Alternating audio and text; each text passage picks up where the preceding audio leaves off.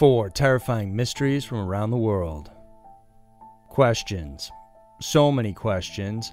These are the only things left behind when a case goes unsolved. The cases on this list show that despite investigations and constant searching, sometimes the answers just don't come. These are 4 terrifying mysteries from around the world. Number 4. Gordon and Jackie McAllister.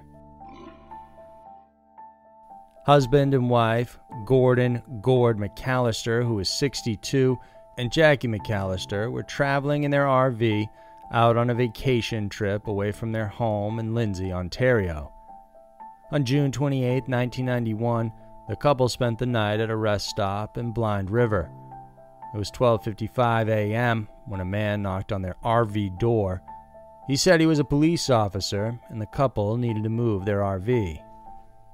Jackie opened the door, only to be faced with a stranger who demanded her money and valuables while pointing a gun in her face.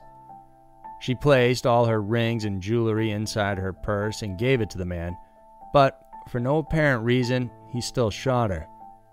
Gordon managed to jump out of the RV and hide under it a while the man fired at him. Minutes later, another car arrived at the rest stop. Brian Major was a 29-year-old husband and father. He got out of the car and asked the man if he needed help, but when he noticed the person had a gun, he ran back into his car. But before he could get it running, he was shot by the gunman as well. After shooting the second victim, the gunman jumped in his van and left. Gord was injured but managed to survive the attack.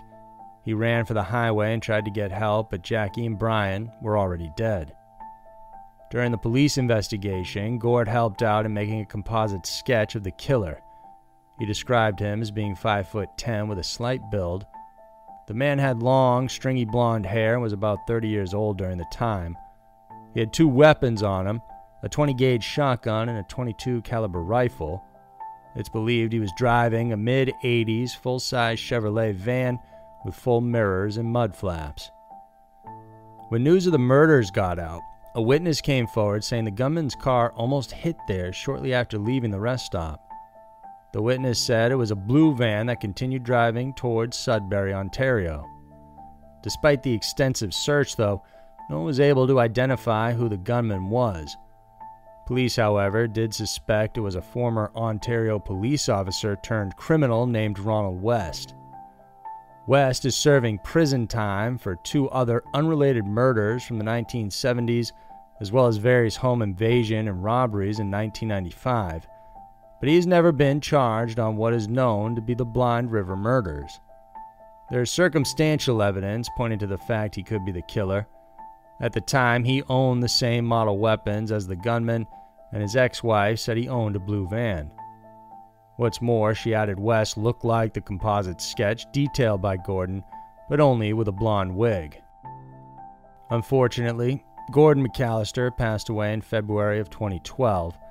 He never knew who killed Jackie that day, and today the Blind River murder case remains a mystery. Number 3. Eileen Conway. On the morning of April 29, 1986, a farmer in a small town in rural Oklahoma saw smoke coming from a nearby road. He called police, and when they got there, all they saw was a huge blaze where a car had crashed into a bridge. Skid marks were present on the road, and they estimate the vehicle was running between 50 to 60 miles per hour before it crashed into the bridge. The fire was so intense it melted the bridge's metal guardrail. When they finally managed to get it under control, they discovered that inside the vehicle was a dead body. It had been badly burnt beyond recognition. Police traced the owner of the vehicle and discovered it belonged to Pat Conway, a business owner. They later identified the body to be that of his wife, Eileen Conway. The two had been married for 33 years and had several children together. They lived in Lawton, Oklahoma, 15 miles away from the crash site, and authorities first believed that Eileen had died as a result of a tragic accident. But Pat never believed that. When he got home, he found several things were out of place. The screen door in the back of the house was left open, and Eileen had left behind her purse, where she had her driver's license and glasses. The iron was left on while the garden hose was also left open to fill up the pool. Inside the bathroom, the tub was filled with water and the phone had been taken off the hook.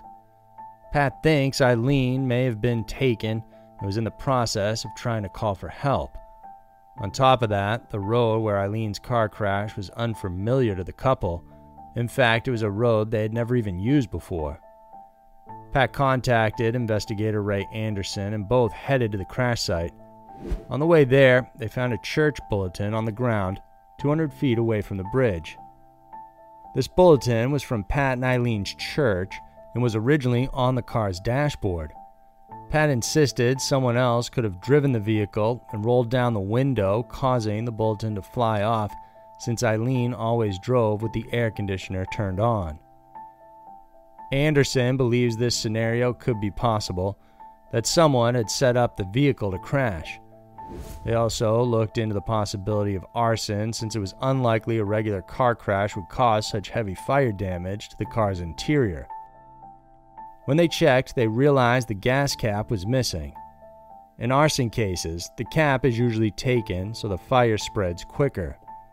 During a recreation, they concluded the amount of damage endured by the interior of Eileen's car was likely a result of gasoline being doused on it before it was set on fire.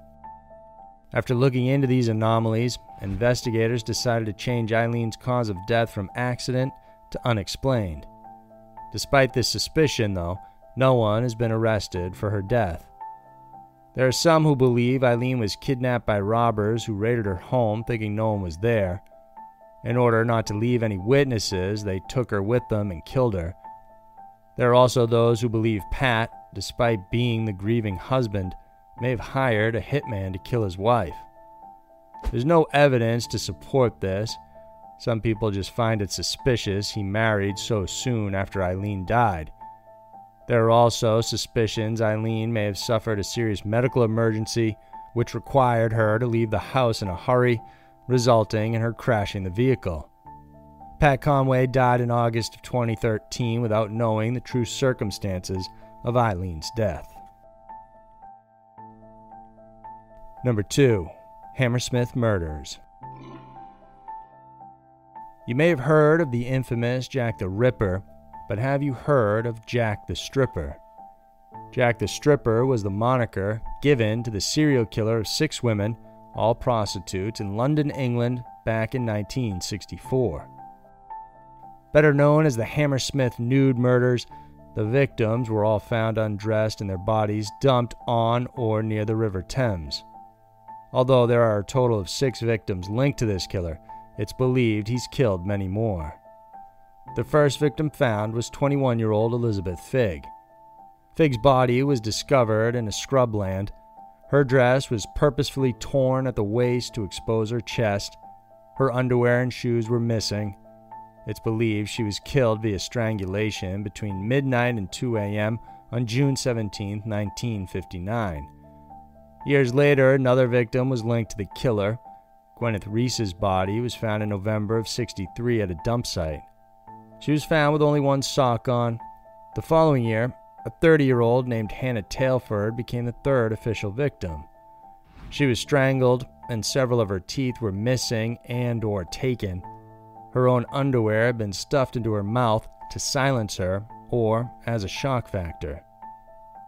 3 more victims followed in 1964. Irene Lockwood was found in April and was pregnant during her death. She was discovered close to where Tailford's body was found. Helen Barthelme was discovered weeks after Lockwood's body. It's believed she was killed on April 24th in an alleyway in Brentford. Other deaths followed: 30-year-old Mary Fleming, 21-year-old Frances Brown, and 27-year-old Bridget O'Hara. During the investigation, police interviewed close to 7,000 suspects. A number of them were later openly named or accused by various people. This included a man named Mungo Ireland, who later committed suicide, a possible Metropolitan Police officer, and even British light heavyweight boxing champion Freddie Mills. Aside from them, there are also those that believe the Hammersmith killer could be Harold Jones. Jones is a convicted murderer from Wales who killed 2 girls in 1921 when he was only 15 years old. He got out of prison on parole and later lived in Fulham, London. Jones's earlier murders had similarities with the way the stripper killed his victims. He often inflicted pain and extreme violence to the victims, but never sexually assaulted them. It's believed that during the time when the murders were happening, Jones was also living in the same West London area. He later died in Hammersmith in 1971. No murders linked to the killer have been filed since then, and the case remains open. Number 1. 5 missing boys. It was February 24, 1978. 5 friends from Yuba County went on a quick road trip to attend a basketball game in Chino, California. Their favorite team was playing. The men, or the boys as their family liked to call them, were all part of a day program for mentally handicapped adults. All of them lived with their parents and family. They were high functioning and could manage the day-to-day activities unless it was too stressful or complicated. When Ted Weir's mother realized his bed was empty the following day, she started calling the parents of the other boys, only to discover that none of them had arrived home either. Theodore Ted Weir was the oldest of the bunch at 32. He was closest to Jack Hewitt, who was 24 years old, the youngest of the group. Hewitt is highly dependent on the others since he couldn't read, write, or dial a telephone. Jack Madruga, who was 30, and William Bill Sterling, who was 29, were another set of best friends. Both were Army veterans. And then 25-year-old Gary Mathias was also in the Army, but he was discharged for schizophrenia. He was on medication during the time of the disappearance, but during their road trip he didn't bother to bring his medication since they were only going to be gone overnight and he only had to take it once a week. There was no reason for him to think he wouldn't be back home again in time. Out of the 5, only Mathias and Madruga were the ones that had a license. Witnesses reported seeing the boys in Madruga's 1969 Mercury leaving the game. They stopped at a convenience store to buy some junk food, Hostess pies, candy bars, soda, and milk before piling back into the Mercury and taking off for home. The group had a scheduled basketball game on February 25th, which was a Saturday, so they were excited to get home and prepare for that game. But instead of going south to head home, they instead drove east. When Saturday came and there was no sign of them, their parents then called the police. By the end of the day, the search began. 4 days later, there was still no sign of the boys, but a man had reported finding Jack Madruga's Mercury. It was discovered 70 miles away from Chico on a deserted and rut-ravaged mountain road. Aside from the spun tires, the car was functioning fine and undamaged. Although it seemed to be stuck, it could have been easily pushed free by several grown men. The tank was half full and there were maps neatly folded in the compartment. What's odd is that the car had been driving on a bumpy mountain road in the dark, but the underside had no bumps, dents, or even tracks of mud stains on it. Police think that whoever drove it was either familiar with the road or anticipated every rut on it. But Jack Madruga's family said he usually didn't allow anyone else to drive the car, and the road where it was found was unfamiliar to any of the men. On the day the car was found, a storm had ravaged the mountain and dropped 9 inches worth of snow on the upper portions. The search teams sent for the boys were called off after the team nearly lost men themselves. Nobody found anything, not even a shoe or any sign of the 5 men. It wasn't until later on June 4th, after the thaw, when a group of motorcyclists wandered into the Forest Service trailer camp at the end of the road. When they opened it, they were greeted with a shocking sight. They had found Ted Weir.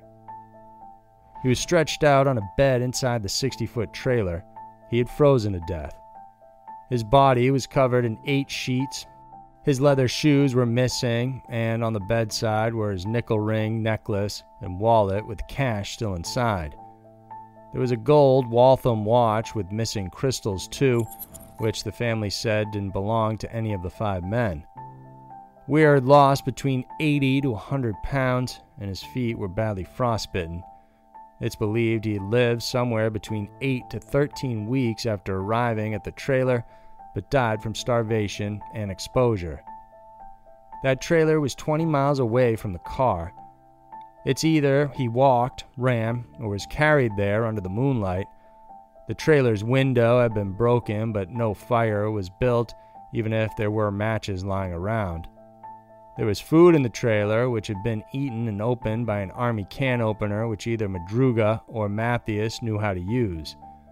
The boys, however, never opened the locker in the same shed, which contained enough dehydrated food to keep them alive for an entire year. There was a propane tank outside the shed, but they never turned it on either so they could get heat. A day after searchers found Weir's body, they discovered Madruga and Sterling's remains on the opposite sides of the road to the trailer. 2 days after that, off the same road, Hewitt's father found his son's remains. About a quarter of a mile away, the searchers had found 3 wool Forest Service blankets and 2 cell flashlights on the side of the road. The police never found Gary Mathias. His tennis shoes were discovered in the trailer, suggesting he was there with the men, but his remains or anything else about him have never been found. There are countless theories as to what happened. Their families believe someone may have caused them to head there on the mountain road. Maybe out of fear they were forced to stay there or leave their car after. Investigators can't prove if there was foul play involved or if there wasn't. And decades later, still no one knows what happened to the men that day. So there were 4 terrifying mysteries from around the world. The world we live in is certainly a strange place, and every day unexplained mysteries pop up. Some get solved eventually, while others remained unsolved for years, decades, and sometimes forever. If you enjoyed watching this video, then please consider supporting us on Patreon and subscribe to our channel. We have new videos coming out every Wednesday and Saturday we know you'll want to check out. Thanks again for tuning in, and I'll see you soon.